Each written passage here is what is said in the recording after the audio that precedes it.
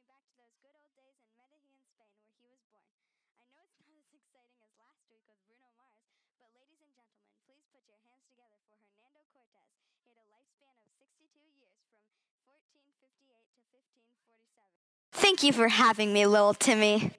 Remember those days when we would play on the large plains of grass in Medellin, Spain? Tell the world a little bit about it.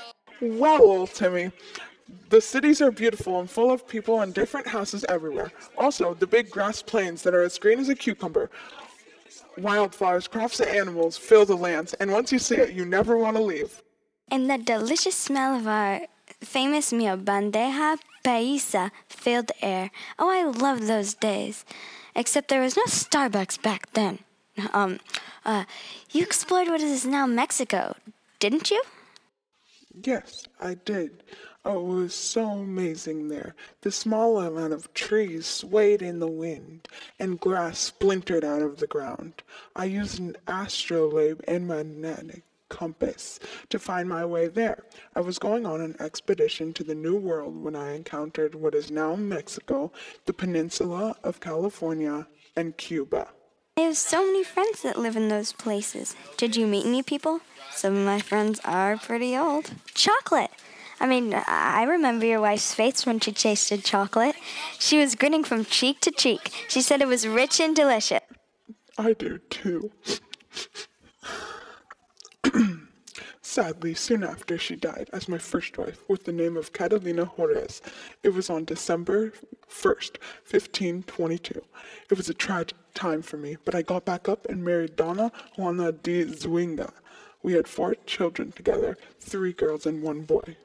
Okay, so, let's change the subject. You conquered much land, right? It was very successful, but most of my discoveries of land already had bunches of people living in them. As I said, I am very good at tricking and bribing people. I did gain control of a vast territory of Spain, from the Caribbean Sea to the Pacific Ocean. I defeated the Aztecs in 1521 and captured their capital city of Tenochtitlan. They were my slaves, and I was their emperor. I am evil. Very pleasant. Oh, there's a spider. Let me just scoot my chair away from you. So, did people dislike you when you came back home from your journeys? Of course they didn't. I was a wealthy man with good, no gray looks. My family and friends that weren't with me on my voyage had longed for me, but others thought I had not succeeded. Oh, cool. I am so nervous when I try to work at IHOP. I just want to serve those sweet chocolate pancakes to customers. Wait, you're always telling me you were never scared to sail across seas and seas and seas. How? Well, my dad taught me to always be brave and strong through tough moments. I did that and succeeded. My dad was also the person who always had giant expectations for me, and I always wanted to make him proud. So that is what pushed me to sail. I also wanted the fame. There was one thing I did always fear, though. Nothing.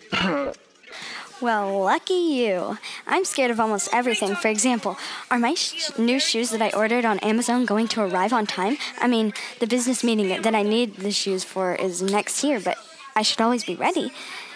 Yeah, you seem to get the point. The entrepreneurs, cartographers, and don't forget Diego Velázquez, my sponsor. Always had the same attitude about clothes. And that is part of the reason I died. Well then, I'll reform my honesty level. Phew. Could I have a drink, please? Of course! Would you like a Christmas tree frappuccino, lemon bar cream frappuccino, the Pokemon Go frappuccino, or a unicorn frappuccino? What's a frappuccino?